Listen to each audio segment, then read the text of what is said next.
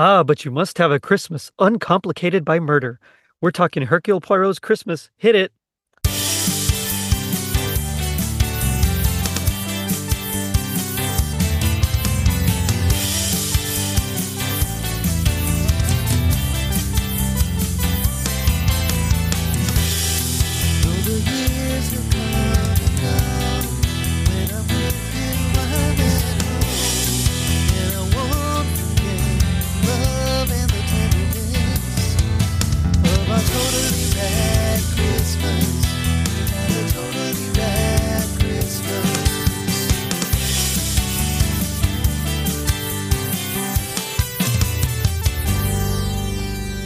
It was 1986.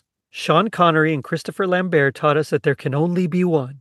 Pleasant Rowland created the first American Girls doll. The Wave was first brought to worldwide attention during the 1986 FIFA World Cup, and Peter Sallis starred in a BBC radio dramatization of one of Agatha Christie's most popular Hercule Poirot mysteries.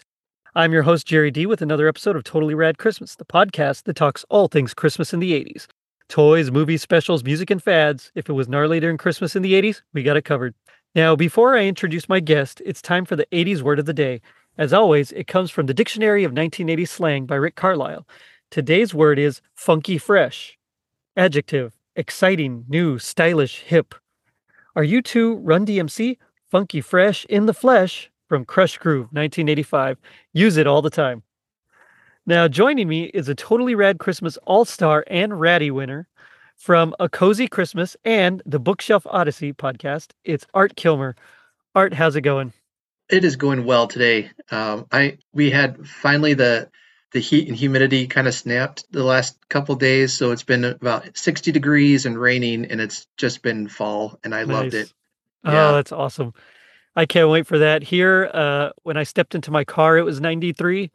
Ooh. So, yeah. Yeah, that was last week or two. Yeah, it's been upper 80s, 90, and yeah, I don't like it. Yeah, you know you're in Texas when you get a cold front and it drops to like 85 and you're excited. Yep, sounds about right. But how you doing, man? Like everything going well? Yeah, real well. A lot of exciting things coming up on my podcasts, and I'm looking forward to these Burr months now that we're in, and I'm really hoping that weather drops because today I made some what are they called now? They're the ooey gooey pumpkin butter cake thing. Oh, that like Todd Killian posted on it on Christmas Clatter, and he shared the recipe. So I made that today, and it was fun. It was fun to eat. It was good to eat, but it was fun. I had my coffee with some pumpkin spice creamer in it, and had the Christmas music going, and got to start some baking. So it's about that time of year where I get started on that. Nice. Yeah, I can't wait for that. I keep finding all sorts of recipes for desserts and pumpkin bread and like a triple chocolate pumpkin cake. And it's like, I just keep sending them over to Tiff, like, hey, what do you think about making this? But I definitely need that cooler weather for sure. Yeah. My wife wants to make chili, but she said it's got to get cooler than it's been. We don't want it in the summer weather. Yes, same here. It's just way too hot. Yeah. But tonight we're here to talk Agatha Christie and her famous detective, Hercule Poirot. I think I said that right. I don't know. Nice. Hercule Poirot. It's better for me.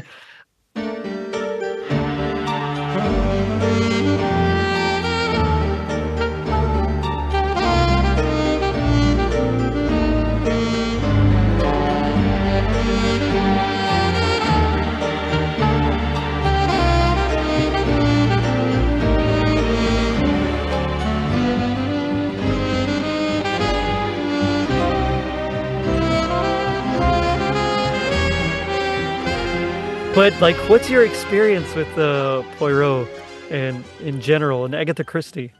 Yeah, I started reading Agatha Christie. I was a teenager, and I believe I had read Sherlock Holmes first. That was my kind of first introduction into the classic mystery detective. Right. And then I had heard of Agatha Christie and Poirot and all those she wrote, and I thought, well, she can't be as good as Conan Doyle, that's impossible. But I read, so I started at the beginning, read The Mysterious Affair at Styles, and Styles, I yeah. thought, like, oh, this is good. This is really good. I love this character. And what I like about Poirot is he's a lot more likable than Sherlock Holmes is, and in my opinion, anyway. No, I agree. Yeah. Yeah, and I found this book that kind of told it was a summary of all of her novels, and so you could like track which, if you like this character, here's all the novels they appear in, that kind of thing. Kids, that was back before the internet would have told you all that information. That's right. And I got really mad because as I was reading through it, I quickly realized that this author did not hide spoilers. So I had one of her novels spoiled for me. It was the Murder of Roger Ackroyd, Oh one of her no. earlier ones, and I was so mad. So I haven't ever finished that book. I still have some of her books to finish reading, but then I come across classics like Murder on the Orient Express, which that ending had not been spoiled for me, fortunately. So That's awesome. I got to read that book with going in with a blind eye, and it just knocked my socks off. Yeah. But yeah, so I started reading her, as a teenager, kind of dropped off a little bit, and actually just been in the last couple of years, really even in just this past year, I started picking her up again. There's a friend I met online. She has a YouTube channel and talks about books, kind of like I do in my spare time. And but she's a big Poirot fan. She's a big Agatha Christie fan, and she kind of got me excited again for Agatha Christie. So I've been kind of picking up and reading some more of her work and enjoying it. Right on, man. Right on. Yeah, I'm actually kind of similar. So I also had read like not all of them, but a few of the Sherlock Holmes. Mm-hmm. And I remember I was in seventh, or it might have been eighth grade, and it was one of those book fairs. Book fairs were like huge Oh back in the yeah. day. Yeah. And so I remember going, and sure enough, it was, of course, reprints, but there was two books by Agatha Christie. One of them had like a reddish maroonish cover, and it said Murder on the Orient Express. And the second one was like a greenish cover, and it said Dead Man's Folly. So I thought, I don't know what this is, but it sounds cool. So Yeah. I'll try it. So I picked them up. I think I read like 10 pages, and I was like, oh, I'll get to it later. And that was about it. Mm. Cut to later on, I'm in high school and I have to do a book report on something. I don't even remember why. And I found those books and I thought, you know what? I need to read those. I bet they're kind of cool. And so I picked them up, and I was actually really enthralled. I loved, yeah, you're right. Something about the character of Poirot is just he is more likable than Sherlock Mm-hmm. Holmes. Sherlock Holmes is just so detached, and everything is so logical. He's almost like Spock in a Mm-hmm. way, you know. That is the most illogical attitude. He's human, so at the same time, it's like you don't feel that intrigue that you do with Spock, who's Vulcan, and he's Right. comes from a whole different culture. But Poirot is he can be a little playful at sometimes, and he can play little jokes, and he tries his Right. he there's times where he can't absolutely prove that the person did it, and so he has to like kind of create this whole scenario in order for them to kind of out themselves essentially. Right. And it's Right. just I thought he was brilliant and I loved it. And I am happy to say that I started figuring out her pattern. And so it was a lot easier to guess who did it in some of those novels. I haven't been able to yet. Oh, yeah. So. Okay. Well, I think, and for me, I think when I read Murder on the Orient Express, as soon as like I realized that there was like three or four that all kind of knew the deceased. Well, anyway, I was able to kind of guess who committed the murder. But it's like I started figuring out her pattern and started guessing more of them. No, I was not always 100% because she actually was a pretty good at the red herrings, which I really Mm-hmm. loved. Mm-hmm. And so that's another reason that I love her writing. But from there in college, I remember there was a half price books across the street from where I lived. So I would go over and I would just dig through the Agatha Christie novels, and they were all like 60 cents, 40 cents, maybe I think the most expensive one I bought was like $1.50 or something. So I picked them all up and I just, in my spare time, started reading them and they were fantastic. And when I found out that there were movies based off of them, and we're going to be talking about a show as well here. Mm-hmm. But when I found out about that, I raced to see them. And so I think the first one I saw was Peter Ustinov, and it was Evil Under the Sun.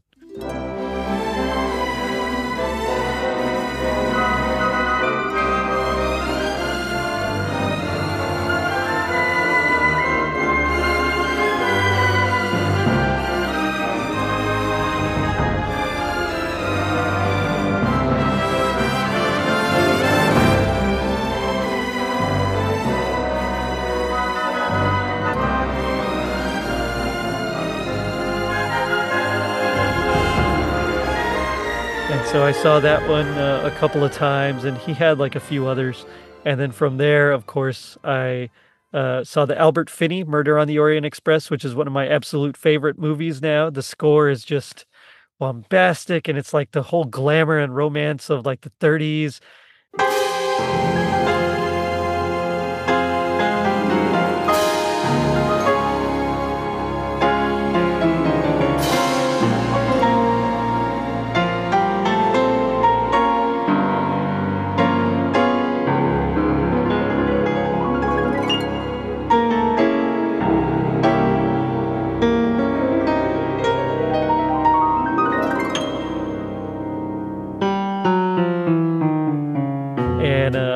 But then it can also, it just really draws you in with its creepiness.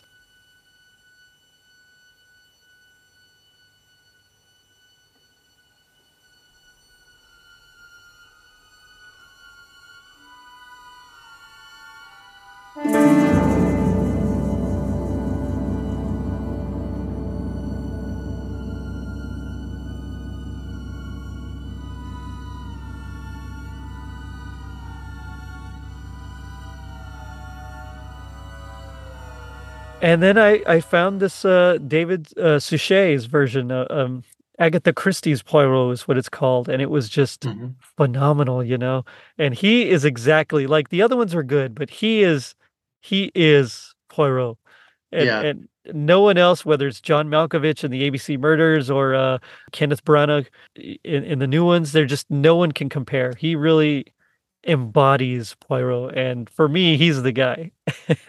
Yeah. Well, it's fascinating because I haven't ever watched any of Agatha Christie's adaptations until the Kenneth Branagh film came out. That was the first time I think that was the first Poirot I even saw. I was aware of the series, but for whatever reason, I never watched it as much as I enjoyed the books. I know there was a Sherlock Holmes series running at about the same time with Jeremy Brett, and I enjoyed that probably more than the books even. Just because I thought he did an excellent job as well. But for whatever reason, I never got around to watching David Suchet, and until preparing for this episode, and then I realized, oh man, he is really good. He really is. He just blew me away. Yeah, he was really good. I was watching a video of him on YouTube. It was an interview on how he got into character. To do a mixture of French and Belgian, but I also need to speak English. So I listen to English-speaking Belgian radio, English-speaking French radio. Now, once I'd done that, I couldn't use my own voice. I mean, listen to my voice, it's down here. But Poirot is a head voice. So what I had to do was start with my voice down here. Think a little bit about French accent or something like that, and talking, and then you have the guttural sounds of the Flemish here coming, and then you mix the Flemish with the French, and it sounds something like this, or a little like that, but you raise your voice slightly, and it goes to the chest, and then it goes to the throat, and then you put in the little Belgian, a little French, up, and there you are, you have Hercule Poirot. Man, this guy is really good because he's so different. Well, yeah, I was even noticing, I was watching it again today, and just his his whole body language, even the way he Yeah. walks, the way he holds himself, the looks in his eye. I Yeah. mean, I think I was reading something. I was reading something about his process, and when he got hired, he read all of Christie's work of Poirot just to to create this character, and then he's like, and then I have to become Poirot and just Yeah. put himself in there, and I can see it just even in his eyes that he's able to communicate that. It was amazing. So now I got a bunch of films I need to go see now. It's a great series. Of course, if you have BritBox, you can watch them all. We have BritBox through Amazon Prime, so we're able to watch them. Yeah, it's he was saying that he almost quit like right before they even started because the title is Agatha Christie's Poirot, and so he was like, if I'm gonna be this, like I have to be it. And so, like you said, he did all that study and that research, and they were gonna change a few things here and there. He was like, no, I have to do it this way. I have to be her Poirot that she wrote in the novels. Otherwise, I'm out. And so eventually they caved and let him, really embody the character, and not try to change it at all, which I really love. Now, he is much better than Peter Sallis, I gotta say, who is another another British performer. So Peter Sallis was the voice of Poirot in the BBC Radio 4 adaptation of Hercule Poirot's Christmas that was done in 1986.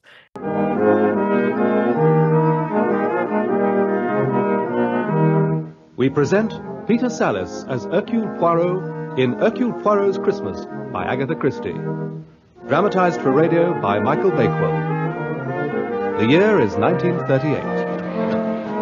And I'm only going to briefly talk about it. I really want to get into just the story in general, and then especially David Suchet's portrayal from '95, which even though that's outside my window, it's just so good. So I can't not talk about it. Right. But yeah, Peter Sallis, and most people will know him as the voice of a Wallace from Wallace and Gromit, like all those. Oh, sure. Yeah. But his Poirot is not great. And in fact, that was the only one, even though the series went on to do quite a few of the adaptations for radio with full casts and everything. He only did the one because he just wasn't comfortable doing an accent. And you can actually hear it. It's not fantastic. He does a fine job, but it's not what you would imagine like a Belgian to actually sound like. So, no problem or no offense to him, but I'm definitely a David Suchet guy.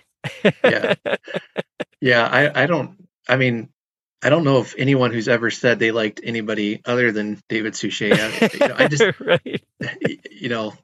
I can remember talking to either librarians or friends or people who've seen it and like, yeah, there's nobody else here. This guy's the guy. I mean, yeah, pretty much. Yeah.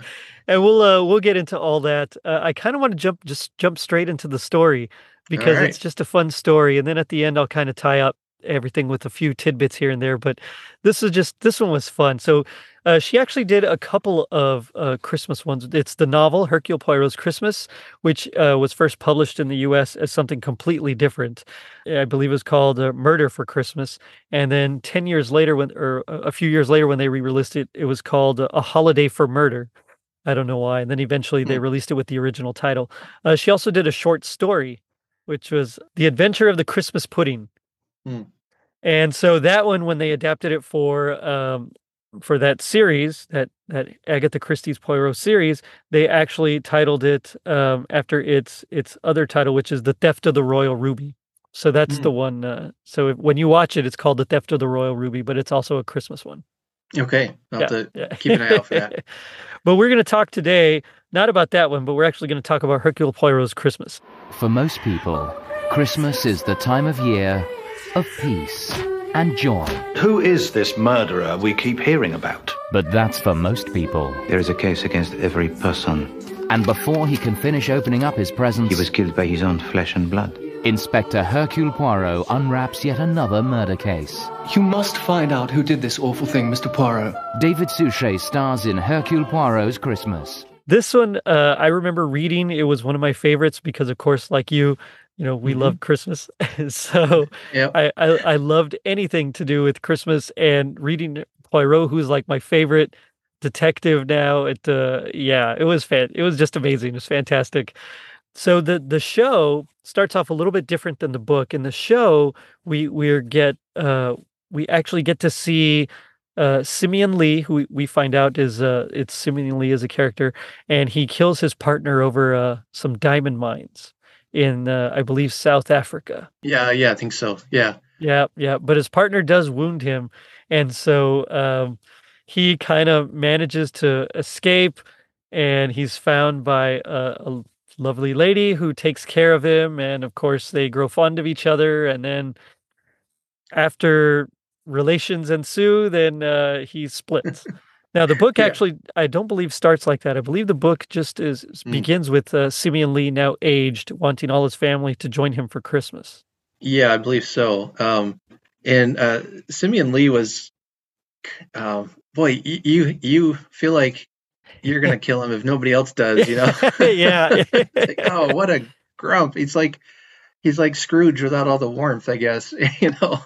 Yeah, and it's kind of that same trope, you get Ebenezer Scrooge, what's his name, Old Man Potter from It's a Wonderful Life. He's just that curmudgeonly older fellow, but I think with Simeon Lee's case, he has just a much harsher, like crueler streak. Yeah. Like with Scrooge, and at least to me, like with Scrooge and with Potter, you kind of feel more of like their greed kind of takes over them. But Simeon Lee actually feels like he's cruel just to be cruel. And the actor in the movie did a great job of making me hate him. I mean, he was maybe a little overacting, but still, it was just I just got to realize, this is like the Scrooge character, and instead of redemption, he gets killed. And and I thought, this is great, kind of turning the Christmas Carol on its head a little bit. A little bit, you're right. Yeah, it's like the ghost of Christmas Future actually just lets him die. Yeah, something. Yeah, no, yeah, he's really just a really unlikable old man. But of course, we find out he's very, very wealthy because of those diamonds that he found. As part of I found intriguing that he actually shows like some uncut diamonds to his what he believes is his granddaughter, and she's like from Spain, Pilar Estravados, and she's like, they just look like rocks or pebbles or something, and so to me, I just found that really interesting. That of course they would just look natural. We're used to them all shiny and polished and cut, and these are just uncut diamonds, just kind of growing in the wild. I've got a friend who is calls himself a rock hound. He likes to, collect the stones and precious gems and things like that. And but yeah, he's shown me some of his finds from out in the nature. Like I don't even know what half of them are, but like the precious jewels thing or gems or rocks and whatever, and it's like, how do you even know this is worth anything? But then he shows when they're polished and cut, and like, here they are, and I'm like, wow, that's quite the difference. So I saw that, I'm like, yeah, that looks about right. Nice. Yeah Get the rock tumbler going. Yep He's got one of those. He'll spend hours doing that. So Simeon Lee, this is kind of classic Agatha Christie here, where she has like a wealthy person who kind of pulls the strings of everyone and is in charge. And this person invites everybody to their house for a particular event. And in this case, it's for Christmas. And so all his sons are there. There's even some random folks there. So let's see, we get his son, I believe David Lee is one of them. Now in the show, David and his wife Hilda are actually written out of the show. And the son Harry, his character is kind of combined with another fellow called Stephen Farr, who is supposed to be the son of Simeon Lee's old deceased partner in the book from South Africa. In the show, they make it seem that he killed his partner, so he wouldn't have it. So they merge that character together. And I get it. There's budget constraints, you gotta you got to do what you got to do to kind of trim down the selection a bit. But yeah, when you're trying to think about the book and the movie so close together, I was the plot lines were getting kind of mixed up in my head. They were, Like, yeah. Wait, what is this? Was that in the book, or was that a character, or what's going on here? Yeah, I think, and you know what? I think it might actually be easier for me just to think about it if we just run down like the list of characters first. Sure. There we go. Let's do Because it. she always has so many characters, and you're like, wait, what? So of course we get Hercule Poirot. He's the famous detective. We get Simeon Lee, who's the patriarch. He's, like we said, very cruel. I think at this point he's confined to like a wheelchair. Mm-hmm. I want to see all my children around me, and I fancy that may mean a few unpleasant surprises for some of them. We get Alfred Lee, who's Simeon's oldest son. He still lives with his father. He kind of does everything like he's supposed to. And we get his wife, Lydia. And this is a new one, isn't it? What's it supposed to be? It's the Dead Sea, Alfred. Do you like it? It's rather arid, isn't it? Well, it's dead, after all. It's my contribution to our sentimental family Christmas. God knows why your father is insisting on dragging all these people down here. It'll only cause trouble. Why do you have to give in to him all the time? He expects to have his own way. Naturally, since he always has had it. The father expects to come first. He's very good to us, remember? You mean financially? Well, he never grudges us money. You can spend what you like on clothes and on this house, and the bills are paid without a murmur. Yes, and in return he expects us to be his slaves. We have no lives of our own, no independence. I wish you wouldn't talk like that, Lydia. The old man is very fond of you. I'm not at all fond of him, and he knows perfectly well I don't like him. There's George Lee, who is another one of Simeon's sons, and we get George's wife, Magdalene. What do you think, Magdalene, my dear? Oh, yes. Now, let me see. Before George, you lived with a retired naval officer. Your father, I think you said. Don't suppose you made much of Christmas then. It needs a big family for that.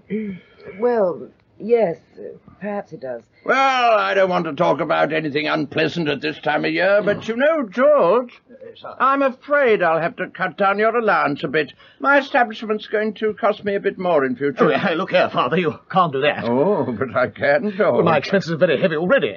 As it is, I don't know how I make both ends meet. Well, let your wife do a bit. I'm sure she can work out some way to supplement your income. There's Hilda Lee and David Lee. So Hilda's David's wife. They're the ones that were cut out of the actual show. He's an artist. His father never quite approved of him. I've been looking for you everywhere, David. What are you doing all by yourself in here?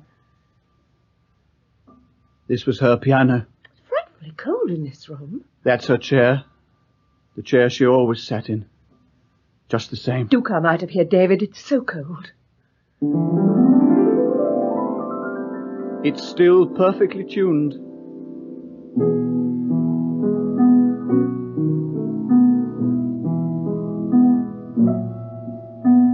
What is that? I seem to know it. I haven't played it for years. It's one of Mendelssohn's songs without words. She used to play it. Oh, play some Mozart, do. No. This was a particular favorite of hers. We get Harry Lee, who's the prodigal son. And so while he never really approved of David and his art, he really disapproved of Harry. And so much so that Harry ran away and hadn't really been seen for a long time.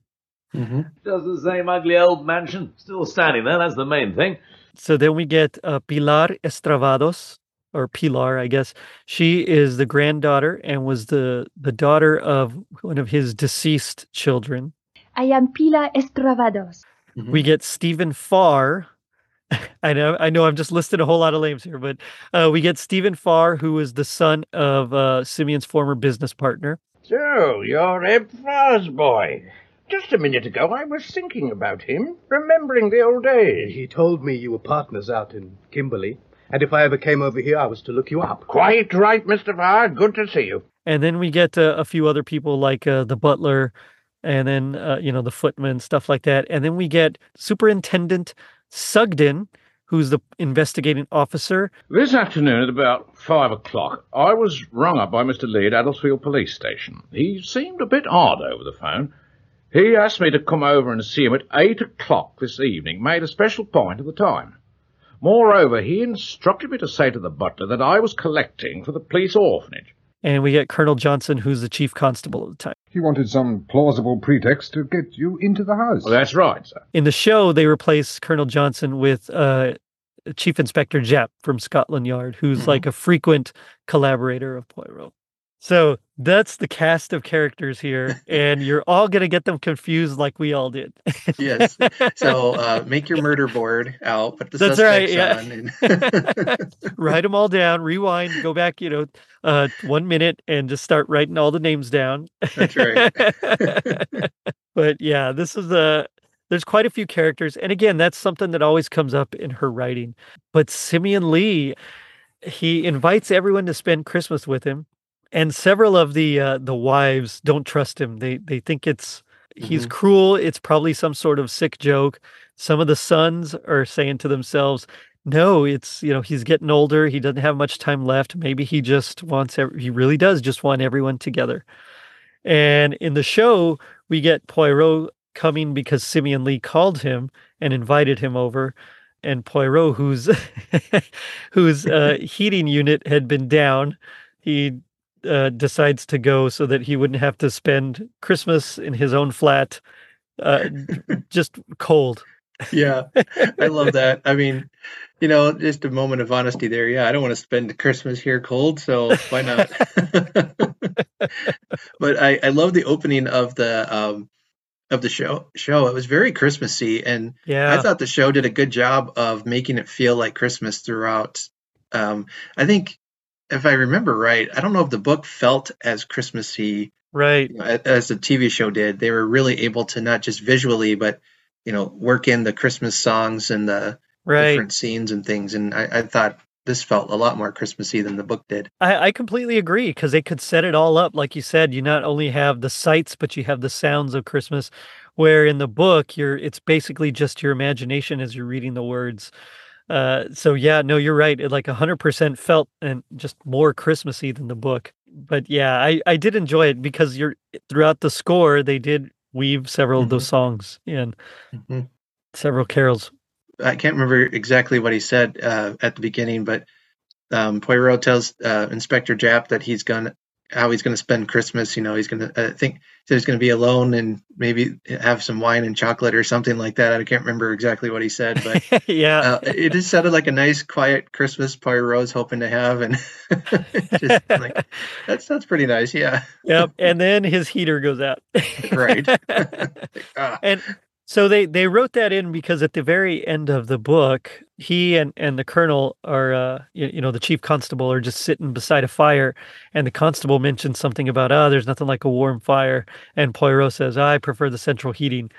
And so it's because of that they kind of created that little backstory of, well, that's why Poirot went to Simeon Lee's house. Right. But that's got to be awkward, like to go to a complete stranger's house for Christmas. All their whole family's there. Their family's like arguing and quarreling, and they don't like each other, and you're just kind of there. Yeah. No, I don't know if I've ever quite been in that position. I know I've been invited over to a place for, I know there's, I think when I was in college, nearby family connect. Anyway, they invited me over for Thanksgiving dinner, which I thought was really awkward, but it was nice. I'm glad they did. Yeah. But they were just a friend of a friend's kind of deal, and it was just really awkward though, because I didn't know them, and they spent all day watching football, which is like, ugh. Stab me in the eye, please. Yeah. And I actually, a friend, like she was in the choir with me at our church, and I was going to be up there for Christmas, not for Christmas, for Easter. And so since I was all by myself, she invited me over. And so it was like their family, and they had like their own special traditions and stuff. And I just felt pretty awkward. Like, yay. All right. Yeah, exactly. But same thing. I'm glad they did it. It was fun, but it was also odd. Yeah. Yeah. Well, by the next year, I was dating Erin, so I had a first place to class go. ticket to place to go. Yeah. Nice. Yeah. So awesome. Yeah, and so you got to think Poirot's got to just be super uncomfortable here while they're all arguing, and while this old man is just belittling all of his his sons and daughters-in-law. I mean, that's just crazy. Yeah, and that's where I really started noticing how much he was acting without even saying any words. David Suchet, the way he stood, the look on his face, you could tell he was infuriated by this man, the way he was talking to them.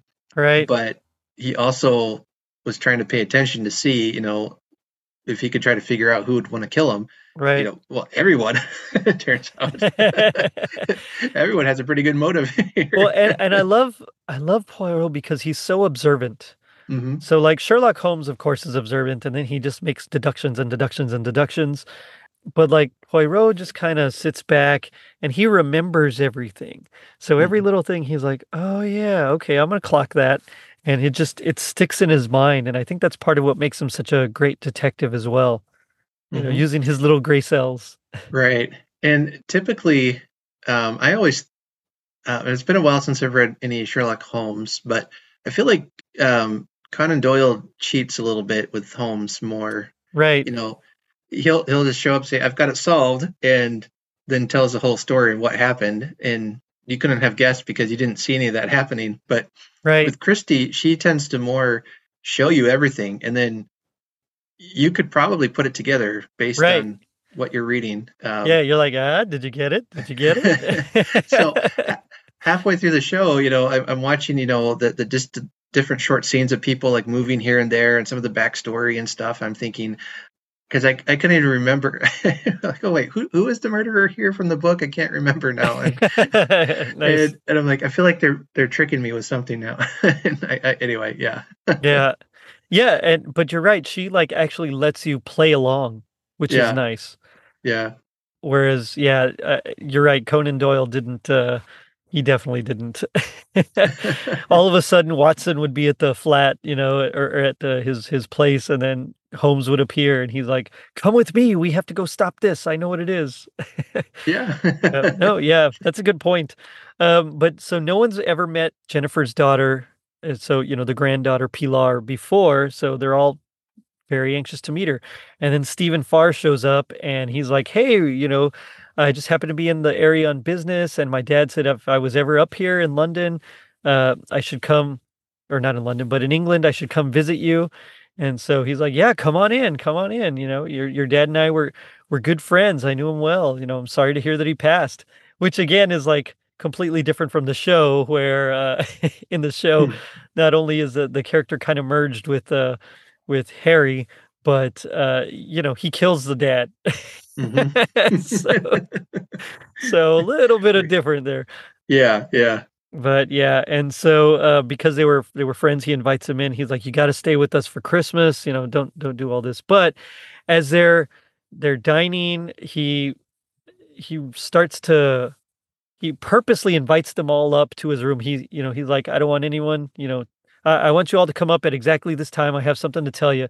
And so what he does is he actually calls his lawyer or solicitor, I suppose, at this time, to come up to the house like in a day or two so that he can change his will.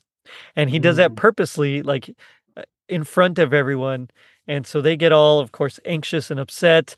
And right away you're like, okay, this guy is definitely not here for the family coziness. Yeah. It's not a cozy Christmas. No, not at all. Yeah. Sorry, pun intended. No, that's all right. Yeah. Thanks for the free plug there. No, it's like to do that and to make sure he's saying it right in front of them. It's like you're asking for it now. Yeah. You were worried somebody's trying to kill you, but now you're just asking for it. Yeah, exactly. And he starts to berate them when they protest, at least in the novel, and in the BBC adaptation as well. In the show he does it a little bit, not quite as much, but in the book he really like lets them have it, saying that none of you are like, you're all my sons, but none of you are men, and I'm ashamed of all of you, and the only one I like here that's worth anything is Pilar. forget it. I'm eating up here by myself for dinner. Like, nobody bother me. I'll see you tomorrow. And so they all go have dinner, and it's like super awkward. and Yep. yeah. Again, I just feel so bad for Poirot because it's one of those when people start fighting and you don't know what to say, and you're just kind of looking around like, can I go? It's at this point too. Did you see the movie Knives Out? Oh yeah, I love Knives Out. Yeah. Oh, that was so good. And this kind of feels like that, some of it. So I know that probably was a homage to stories like this, but right. Then I'm like, yeah, wow, he really did that movie well. Yeah. He did. You're right. And there's a lot of Agatha Christie about it. Mm-hmm. Yeah. Yeah. Well, I'm looking forward to the sequel. So that'll. Oh yeah, me too. Yeah, that's gonna be. What is it? Glass Onion, I think. Yeah, Glass Onion. I don't know what that means. So. I don't either. I'm so intrigued. Find out. Yeah. It's probably some popular term. I have no idea. Right. Everyone's like, come on. That's right. But so it's Christmas Eve, and they've just finished dinner. Everybody's getting ready for bed, and then they hear like some crashing furniture and just like a hideous, like inhuman scream. Good God. What's the master doing? I've never heard anything like it. Oh, my God. What's happening up there? In here, come on, let me try it. No, is it locked? It's locked. Let me try. Come on, here. Father, open the door. Let us in. We've got to break the door down. It's the only way. That's what I'm doing. I'm doing my best. I'm doing my best. Go on. Come again. Oh, my God. The mills of God grind slowly. Who would have thought the old man to have had so much blood in him? And so they go and they rush to the room. They break open the door, and of course it's locked, so they have to pummel it down. But they see all the desks and stuff overturned. There's like so much blood everywhere, and this is where we get kind of the theme of it, where one of the wives says, who would have thought the old man would have so much blood, which is like an allusion to Macbeth. Mm-hmm. And so that becomes later on, spoiler alert, that becomes a clue. See, I don't know if I caught that as a reference to Macbeth. I don't know Shakespeare that well, but I kind of, because I'm always connecting everything back to Christmas Carol. I kind of was thinking of him like a Scrooge character, and so he's all withered and dried up and everything. But then they were surprised. Wow, he actually had a lot of blood in him. But that works too, I guess, if you want to go Shakespearean. Yeah. I guess. Yeah. No, I like yours so much better. Yeah. Well, like I said, it's everything comes back to Dickens. So. Yeah. Well, it should. He wrote like the Christmas story after the Nativity. It's like it's the Nativity, and then it's a Christmas Carol, and that's it. Yeah. But yeah, so like they find him. They go in the room. There's so much blood everywhere. They found his throat has been slit, which unfortunately Agatha Christie, she is of her time.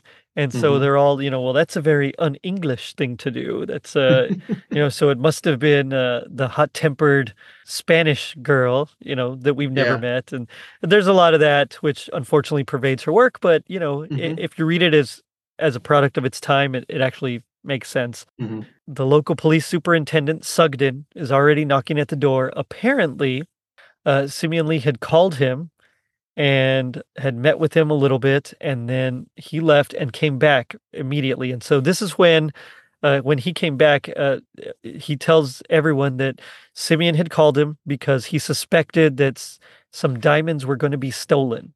If they were returned, or if it was who he thinks it was, then either it was done like as a joke, or if it was this other person, then it was done, maliciously. But it was probably just one of these two people. And he called the superintendent, said, come back so that, in like 10 minutes after I meet, so that, or whatever it was at this later hour, so that we can figure out exactly who it was. And I should be able to tell you by then. And so that's like the story that Sugden tells. He notices Pilar pick something up from the floor. He makes her give it to him. And it turns out it's like a little bit of rubber and like a little small wooden peg. And this is where I love Christie's work, is because you're like, what is that? Yeah, you have no idea. And it just kind of consumed my brain. Like, what is that thing? What is that? Yeah, and there's a lot of that all the time. There's that one, I can't remember which one it is off the top of my head, but where it turns out that the narrator is the actual murderer. Oh, yeah. And that was the one I had spoiled. Yeah.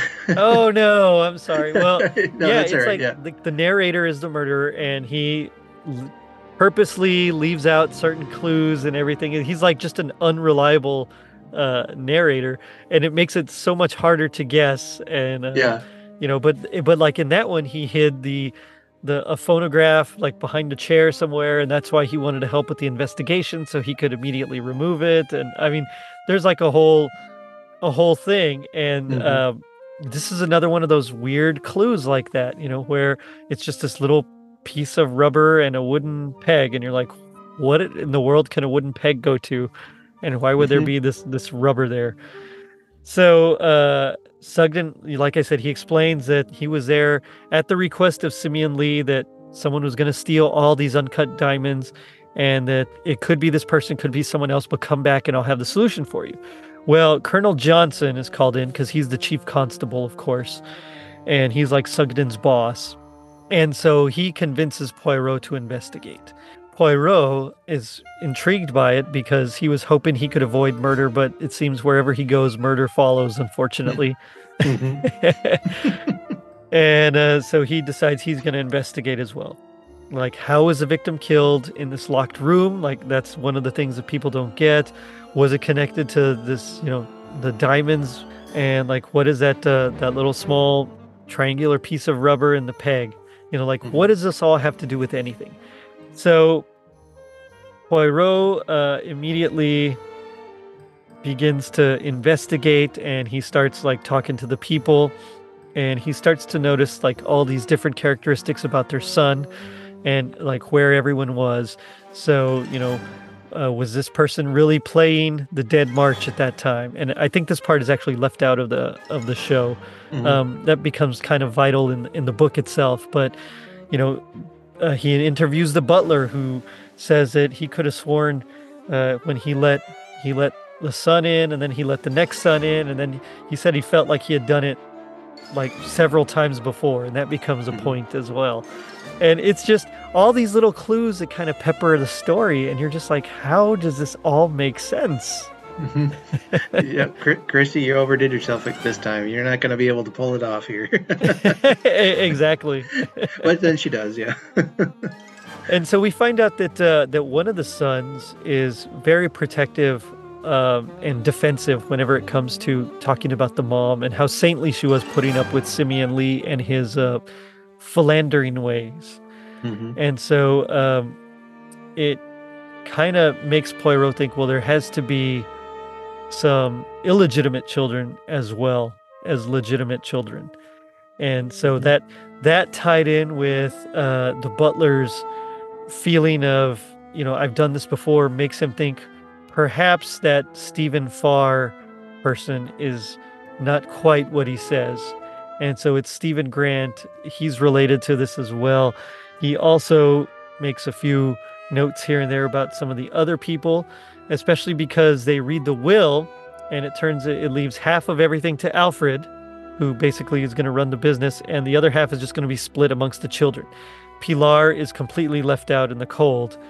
And so we get one of the wives saying, no, we're going to give you some money. So this is actually very reminiscent again of Knives Out. Yeah. So no, we'll take care of you. We'll give you this much money. It turns out Pilar is like, no, I can't do this anymore. And she's not really Pilar. She's actually a friend of Pilar's from Spain. And Pilar actually died in I think a car crash or something like that. Right. Yeah. It's like, oh, that's rough.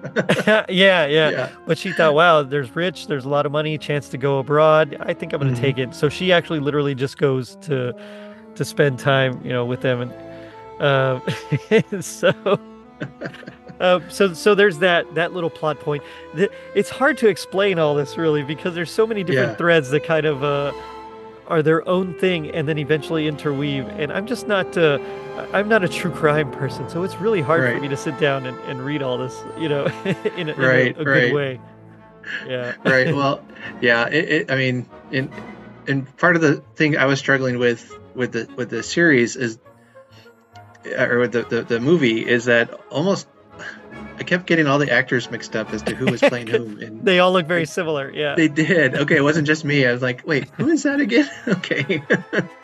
Yeah. So, now that I think about it, doing a true crime podcast, summaries of Agatha Christie's books, that'd be pretty fun. That would be cool. Yeah. So anyone that does that, you now owe Art Kilmer some royalties for that. That's right. Yep. I'll be waiting. He'll be waiting for his check. But I think you're onto something there. They did all look similar, but I think that was on purpose because that also becomes a very big plot point later on. Yeah, that's true. Yeah. So, maybe there was reasoning behind that. Then it wasn't just bland casting. Right. And I think I think there probably was.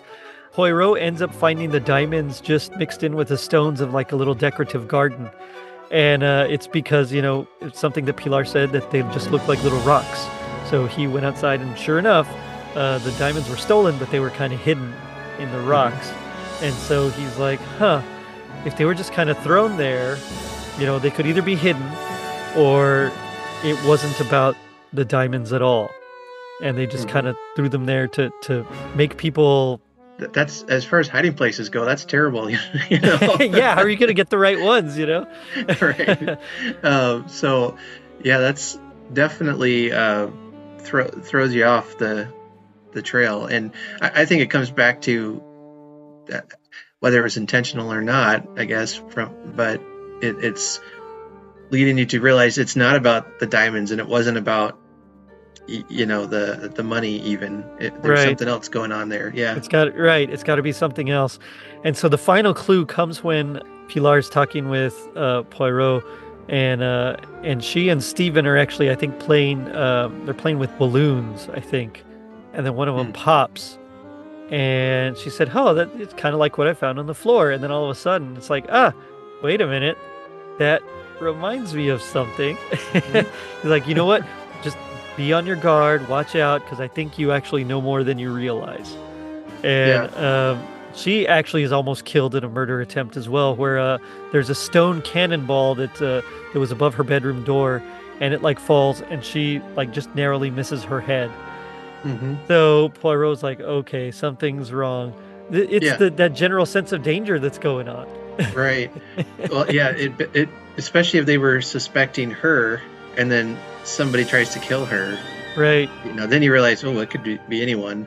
I don't remember what book this was in, but I'm pretty sure it was a Poirot story, and he was talking about how murderers, at least in his stories, are often caught not because of the first person they kill, but the second or third one they kill. Yeah. And he talks about how they will kill to cover up their crime, and sometimes it's watching their second or third victim that helps them realize, or helps Poirot put the dots together a little bit better and figure it out. Well, and that's very true crime as well. So even in real life, generally it's the later crimes where they get more bold and more brazen, and they're just not as careful as they were. And because of that, they are able to, really catch the murderers later on. And unless you're in And Then There Were None. Well, that's wait, everyone's dead. Everyone dies, yeah. Or did they? Okay, well, no spoilers on that one either. Oh yeah, sorry. They received a telegram or a cable or whatever from South Africa saying that the son of Simeon's partner, Stephen Farr, was actually dead. And this is where Stephen confesses that he's Stephen Grant. So this happens in the book, not in the show. And so he's actually there in England to meet his father. And it was from Simeon's last trip to South Africa 5 years after he got married in England. And so he is a son of, okay, this is kind of confusing here, but he ends up being the son of Simeon Lee as well, which is very interesting. And so Pilar actually, like I said, she confesses that she's really not Pilar. And so Poirot starts to realize, it's something that Pilar said about look when she was staring at a painting of Simeon Lee, and she was talking to Superintendent Sugden, and she was talking about Simeon Lee saying, I bet when he was younger he was very, very handsome, like you. And so Sugden's like, oh well, kind of playing it off like he's embarrassed. Yeah. But that offhand remark combined with everything else about the balloon and Stephen Grant, I should say's revelation that he was actually a son of Simeon, it makes Poirot realize that Superintendent Sugden, and I hate to spoil the book, but that's why we're here. So in this case, Superintendent Sugden was actually a son of Simeon Lee as well. And he was the one that did it all along. And so then he starts to go through it all. And so he came to meet his father. Turns out he was a horrible, horrible man who cared nothing at all for his mother. And so because of his feelings toward his mother, he decided to avenge her against Simeon Lee. And so he's the one that killed him. And so Poirot, in his usual fashion, and this is what I love about Poirot, is that he has to gather everyone together and he has to give like the grand speech, where he just runs down everything, every possible suspect. He goes through different scenarios and then he says how it really happened. So it's almost like Clue a little bit, like you could have done this and you could have done this. And usually people are like, no, that's not right. I didn't do it like that. And then he's like, oh, no. Well, that's just how it could have happened. Here's what really happened. He's just guessing. That's what's happening.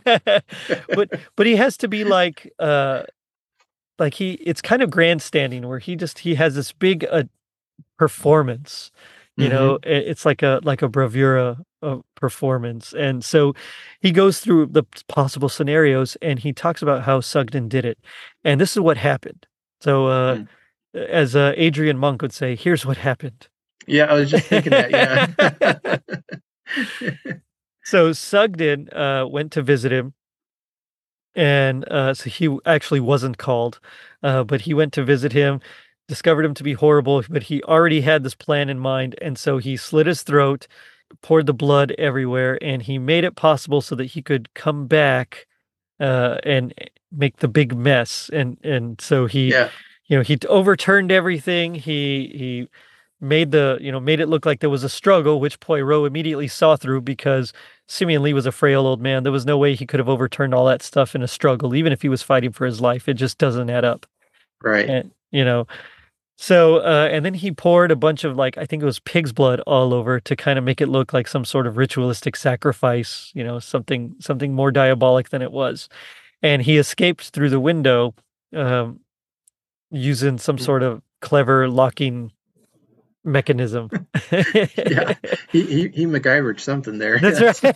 That's right. He totally did. I just feel like, would that really work? I don't know. I don't know, but yeah.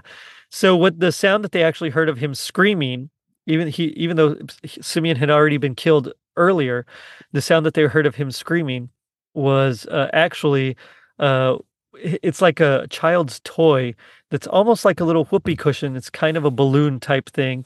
And the wooden peg is like the stopper. And so he rigged it so that the stopper was attached to a string. And he pulls it. And when he pulled it, it pulled the stopper out and it made the balloon's air escape. And that's what caused that, as they said, almost inhuman sound. Which the show did a great job. When I heard it, I'm like, what was that? Yeah. Although, since you mentioned whoopee cushion, now I'm trying to picture how that scene would have played out if he had used a whoopee cushion instead. Whoa, what's going on in there? Insert whoopee cushion sound here. Yeah. Yeah. Oh my goodness. Yeah. But yeah, so he was able to escape, but of course it left a little bit of the peg and a little bit of the piece of rubber there. And so that explains that. Of course, he was able to come back later and kind of secure the crime scene, essentially because, under the guise that, Simeon called me and wanted me to return, when in fact no such call was made. It was literally just him being at the scene so he could make it seem as if, something more diabolic happened and suspicion would fall on one of the family members. All your life, Sugden, you've resented the wrong your father did you. I think you determined long ago to kill him. A police superintendent has a grand opportunity of committing a murder and getting away with it. What? You're mad! I was outside the house when he was killed. No. You killed him before you left the house the first time. It was you who rang him up and spoke vaguely about an attempted robbery. You came here and told him a tale about substituted diamonds. He opened his safe to show you the real diamonds were still in his possession. You cut his throat, holding your hand to his mouth so that he wouldn't cry out. Child's play to a man of your physique. But I heard the struggle. I heard him scream.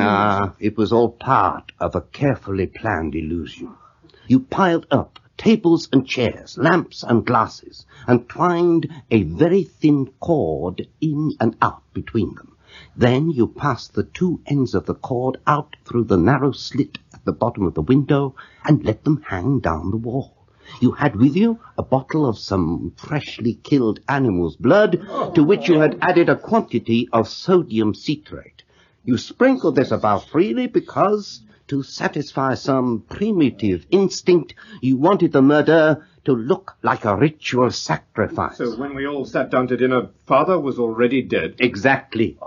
You hid the diamonds in Lydia's Dead Sea garden.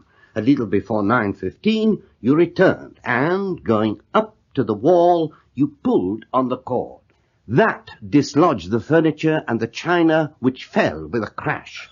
But yeah, in the end, he admits he hated Simeon Lee for what he did to his mom. He's taken out to prison. David, actually, the one that really was defensive of the mom, he actually kind of was able to let it go. So that was almost like a Christmas miracle for him. He kind of has that catharsis, that, that purging that he needs to let go of that anger. Stephen Grant and Pilar, who it turns out her real name is Conchita Lopez, by the way. But they end up kind of getting together. Now in the show, that storyline is given to Harry Lee. And so in the show, they get together. In the book and in the radio adaptation, of course, it's the Stephen and Conchita. And they go to South Africa and they get married, and they have their own life. Mm-hmm. And Lydia, who's one of the wives, says, "Don't worry, one day you'll come back. We'll invite you to like a proper English Christmas here," which sounds lovely, in like one of those old manors with the pudding and just all the decorations. Yeah, it's what should have happened. I wouldn't turn that down. Yeah. Right? Yeah, I wouldn't either. Yeah. I'd be like, okay, yeah. Yeah, let's try it. Yeah. Alfred and Lydia, they decide they're going to sell the house because of the murder, and so he offers David, his brother, all of their mother's old furniture, since David was really devoted to her. At this point, because of his ability to just kind of let go of all that anger, David actually turns it down. So again, it's like a very nice, lovely, transformative Christmas moment. Everyone really just kind of gets along now, and just because of everything that's happened, unfortunately. Yeah. So they all leave. They're kind of sorry to see everybody go, but it ends with Poirot and Colonel Johnson just sitting talking about everything, and that's where Poirot mentions his central heating. Yeah.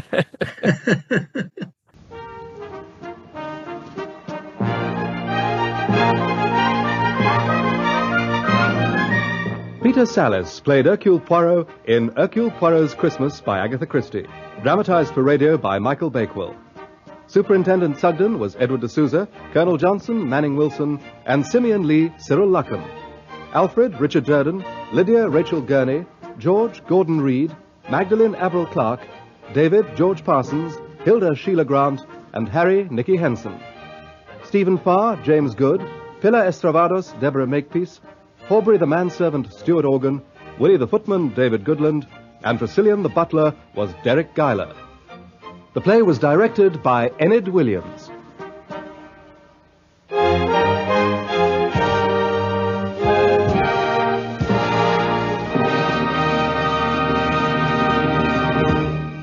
Yeah. I like the ending of the TV show where he opens the present from Inspector Japp, and it's these gloves that he's like, oh, what is this? That he'll never wear. Yeah, I'll only wear them for church. Yeah. That was funny. I loved it. Yeah, it was really good. I enjoyed everything about it. And you're right, like you can read it and in your mind you can picture it all, but when you're seeing it and you hear the music and you're seeing the garland and the lights and everything up, it's just it makes it so much more enjoyable. Mm-hmm. Yeah. Some things about Agatha Christie. She, of course, her first novel was published in 1920, The Mysterious Affair of Styles, like you said. And she wrote the longest running play, which I thought was really cool. Mm-hmm. That was The Mousetrap. As of 2018, so this is actually outdated information, there were more than 27,500 different performances of The Mousetrap, which is just unbelievable. She has done so she was nominated. She was the very first winner, actually, of Mystery Writers of America's Grand Master Award back in 1955. She also received, the Edgar Award for Witness for the Prosecution, which was another play of hers. In 2013, she was voted Best Crime Writer for The Murder of Roger Ackroyd, and that was voted Best Crime Novel by over 600 professional novelists, crime novelists, which is even amazing. That's by the Crime Writers Association. So she literally is like the queen of crime, or the queen of murder, if you will. Her character, even though she kind of grew to despise writing the same character with all his little quirks and idiosyncrasies, I think she created something and had more of an impact than she would ever know. If you, especially like you said, you mentioned Knives Out really did it. Clue did it as well, where everyone kind of came to Mr. Body, his manner. She's not here. I didn't do it. I mean, like so many things have taken inspiration from Agatha Christie, and that to me, it's I think she really is just like the queen of crime. And there's another mystery award named after her, the Agatha Christie Awards. Right. And I don't know where that ranks as far as importance, but I know that's a fairly popular one. I believe Louise Penny, one of my favorite current mystery writers, she's won quite a few of those. So nice. Yeah. Right on. Well, congratulations to her. Yeah. I'll have to check. I don't think I know those, so I'll definitely have to check those out. Yeah, it's she actually she writes about a Canadian police officer. I don't know all the right terms offhand, but it's the Three Pines Mystery Series, and so a lot of the mysteries take place in this cozy little village, but they're not cozy mysteries. I mean, some of the crimes can be pretty violent, but yeah, the character is Inspector Gamache, and he reminds me a lot of Poirot in some ways. But yeah, it's great series. Each book seems to be better than the last one, and it's just a marvelous series. So she's currently writing that series right now. Good stuff. Cool. I'm gonna have to check that out for sure. Yeah, I'm gonna probably talk about it on one of my book podcasts episodes here coming up in, I don't know, November sometime. I think I'll probably talk about it. But yeah, good series, very good series. Cool. So Agatha Christie's Poirot actually ran from 1989 all the way to 2013, and it was it's just one of those where they literally covered every single Poirot novel and short story in that series. And the very last one, of course, being Curtain, which is the death of Poirot and his final mystery. I mean, they really wanted people petitioned to have David Suchet as Poirot in the new Murder on the Orient Express that was coming out. And unfortunately, Kenneth Branagh decided he was going to do it himself, and he does a fine job, but he's just hashtag not my Poirot. He made a brave choice on that mustache, though. He did. Yes. It's definitely much more Peter Ustinov than David Suchet. I was looking at all the different actors that have played Poirot and their mustache choices, and it's some look like they didn't even try, you know.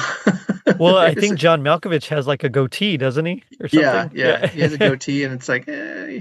There's another one that had just a regular mustache. Who was it? It was it was Alfred Molina. He played.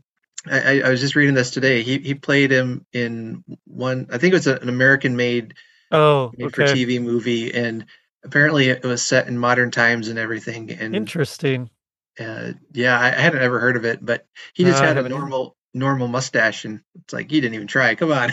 Well, and Albert Finney had a mustache. His was a little thinner, whereas David Suchet's kind of really curls up at the end. His is a little bit thicker there, but it's also shorter, and which I kind of liked.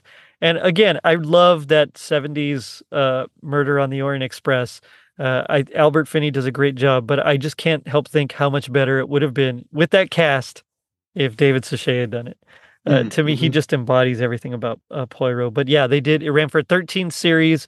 It had all 70 episodes, so all 70 of her novels and short stories there. So Hercule Poirot is, to me, he's just like the quintessential.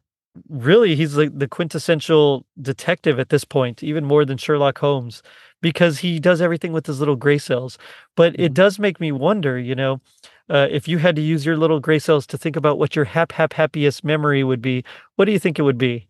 Yeah, good question. I don't know. It's just the time spent reading her mysteries and getting so engaged in them that, you're thinking, is it this person or is it that person? Or I think at one point I can't remember what book I was reading. I'm like, I probably did it. I don't even know who did it here. It's like I can't remember, or I don't know. But I love, and this is what I love about mysteries. It's the puzzle, and you're trying to piece it together, and then when it all comes together in a satisfying way. Yes. It's like, oh, all right, you've completed it for me. Thank you.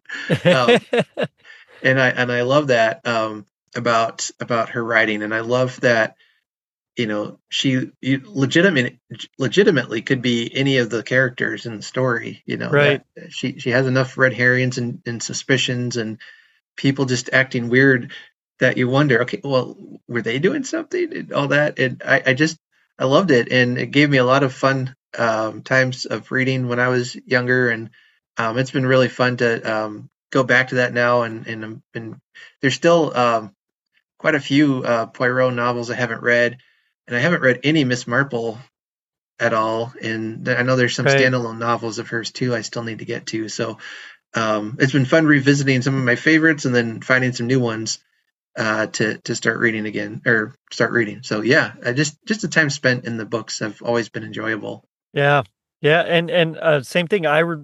Like I said, I would go just across the street. I'd go buy some, come home, and I'd just start reading them. And I'll never forget reading one of them. And this isn't the solution, so I can say it. But I was, because I used to play tennis, and I think it was like the tennis instructor, like the physical fitness instructor that ends up getting murdered in the book. And I just remember, for some reason, it was dark, and I had like the one lamp on in my room in college, just reading this book. And I remember turning off the lamp and turning on the Christmas lights that I had all around the ceiling of my room, and just finishing up that story. And I was only like, I don't know, maybe 30 pages into it, or maybe 40 pages. And I just had to finish the whole thing. Like, I couldn't go to sleep because I wanted to know what happened, who did this particular one. So I just remember being so engaging. And I remember being heartbroken when Poirot finally dies in Curtain. Yeah. But the happiest would be definitely just scrounging through the books, looking, see, okay, do I have that one? Okay, do I have that one? Nope. And coming back and just going back to my room and reading them and just diving in. Go ahead. Oh, I was going to say I had a similar experience while reading Murder on the Orient Express, and then also and then there were none. Oh yeah, that one's just a classic story where you get invited to the to the manor, and then people start dying and it's getting tense and more tense. Like, well, who's doing it? And then that revelation was like, oh man, Christy, you stinker. I love it so much. But yeah, I like being tricked like that. I know some people try to figure it out, and sometimes I do, but I mostly am just along for the ride. Like, that's great. I love it. Yo, I do too. It's so much fun just to try to guess. And I do remember as like I guess a runner-up favorite, but there was in the 70s, Neil Simon wrote Murder by Death. I don't know if you've ever seen it. Mm-hmm. Yeah. I saw that. Yeah. Basically kind of a spoof of a bunch of different murder mystery characters. Mm-hmm. So they have Sam Diamond instead of Sam Spade. They have I think it's Charlie Wang instead of Charlie Chan. It's like a bunch of Dick and Dora instead of Nick and Nora Charles. And so one of them is Achille. So instead of like Hercules, it's Achilles. Achille Perrier. Yeah. Monsieur Twain, we have been here nearly 4 hours, and there has not been a hint of a hot dinner or cold corpse. I must therefore bid you adieu. Played by James Coco, and yeah, it was very fun. If you haven't seen the movie, you should. It's just a fun little spoof of a bunch of favorite mystery writers. Yeah, I remember. I know I've seen it, but it's been decades. I probably saw it back in the 90s. Yeah, but I remember that. Yeah. Yeah. It's just, oh man. But now we come to my favorite part of the show, which is a little bit I like to call Gag Me with the Spoon. So this is where we do our best impression of our least favorite part of the you can do the show, you can pick something from the book, or you can do anything from the BBC radio adaptation. They're all fairly similar anyways. Mm-hmm. So just kind of set up the scene for us and we'll go from there. I'm going to pick from the show. Now, if I believe it was Henry who hooks up with, what's her name now? Pilar, right? Or whatever her real name is. Conchita, yeah. Conchita. Yeah, it was Harry. Yeah, Harry. Yeah. Harry. Yeah. And so at the beginning of the movie, he meets her on the train and he's kind of flirting with her, right. And then it turns out, well, you're my niece, I guess. And then later, like halfway through, he makes this line about saying something about, she's allegedly my niece or whatever. And I'm like, okay, this is getting creepy. And then for me, the worst part is this quote here at the end, when she reveals who she really is. And he says, "So I'm not your uncle anymore, eh?" And it's just so creepy and cringy. And I'm like, oh no. As in now you can date me. Yeah. That's funny. Run away. I actually picked one, and that's good. I actually picked one from all three. It's in all three adaptations here. The BBC version is probably the worst of it, but the line actually appears in all of them. But this is when Poirot and Sugden are talking. So Poirot is talking about how handsome that Sugden is. Like, this is right after she had said that he's, handsome, and Poirot's kind of teasing him about it. And he's talking about his mustache, and he says, "It is true that your mustache is superb. Tell me, do you use for it a special pomade?" And it's pomade? Good Lord, no. What do you use? Use? Nothing at all. It just grows. I was like, that's okay, whatever. That's bad. It just grows. Uh-huh. Right. Well, that was a good Poirot anyway. Well, it's Spanish or Hispanic I can do. French, I'm terrible at. And my apologies to CJ, all of our French Canadian listeners, and all those that listen from Belgium and France. My bad. That's all right. But I do got to know. So G.I. Joe taught us that knowing is half the battle. What do you think the other half is? Being kind to your family, or else they'll kill you. Yes. Just a word of advice. Yeah. Especially if you're the patriarch and you have lots of money. That's right. Be nice to them, please, even if Yep. they're disappointments. Well, that's better than mine. So mine is, if no one's half the battle, the other half is just using your little gray cells. Yep. There you go. Oh man, Art, this has been so much fun. But tell me Absolutely. about your different shows, man. What do you want to plug? Yeah. Well, I like you mentioned at the beginning, I've been doing a book podcast and YouTube channel. I've been kind of playing around with like a video podcast with that, and Nice. as well as little videos.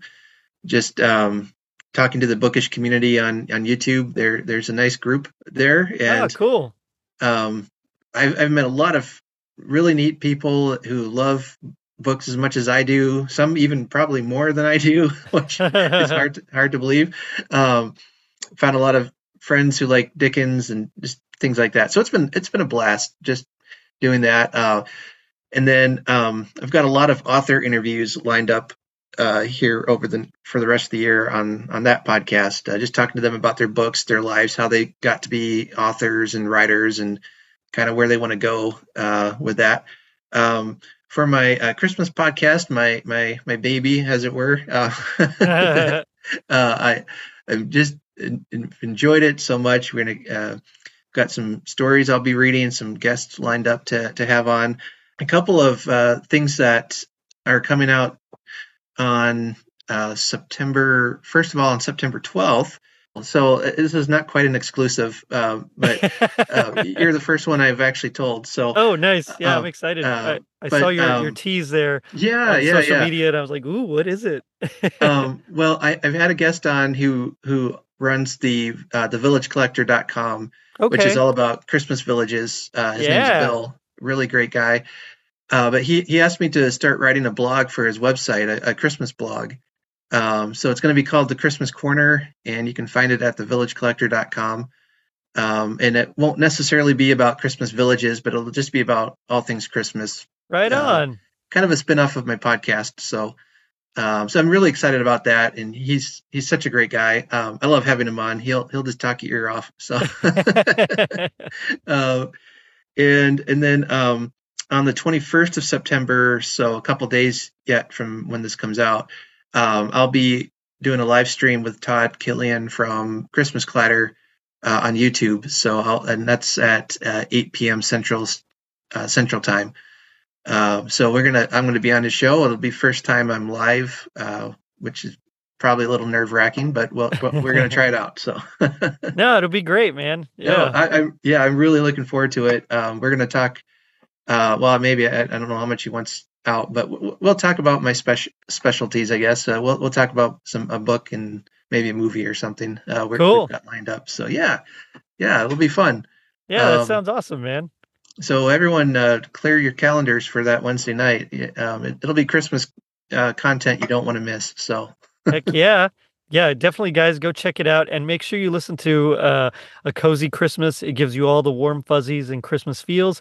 And definitely check out A Bookshelf Odyssey, because again, same thing. It's just so much fun. It's like you're diving in with a good book and a close friend. It's like your own little version of a book club almost. It's kind of become that way. Yeah. There's not really any book clubs around where I'm at, so I thought I'd just join one online, and here I am. Nice. Oh man, Art, again, it's been really nice talking with you, and always just really revisiting all these memories that I had that I'd kind of forgotten about Agatha Christie, and it was a lot of fun. So thank you for that. Oh, thank you for the invitation, and we'll do it again. Right on. I hope so. And on that note, I'm going to end it by saying there is at Christmas time a great deal of hypocrisy, honorable hypocrisy undertaken pour le bon motif, c'est entendu, but nevertheless hypocrisy. So check us out on our social media pages, Facebook and Instagram at Totally Rad Christmas, Twitter at Rad Christmas, or our Facebook group, Totally Rad Christmas Mall and Arcade, where you can make your voice known to us as well. We post anything and everything 80s or Christmas related. And if you're feeling like Poirot solving the case, leave us a review on iTunes. It helps us reach more people and spread some rad holiday cheer. Now, don't forget to check out our merch shop on tpublic.com and our super dope website, totallyradchristmas.com, courtesy of 'Tis the Podcast Elf, Tom Crow. Happy Christmas. Later, dudes. Ding dong merrily on high, in heaven the bells are ringing. Ding dong merrily the sky is ringed with angels singing.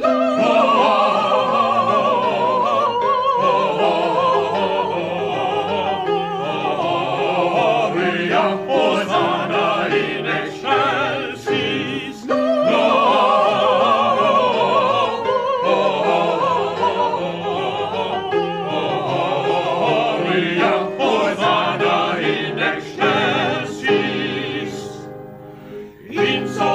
Below, let steeple bells be swung.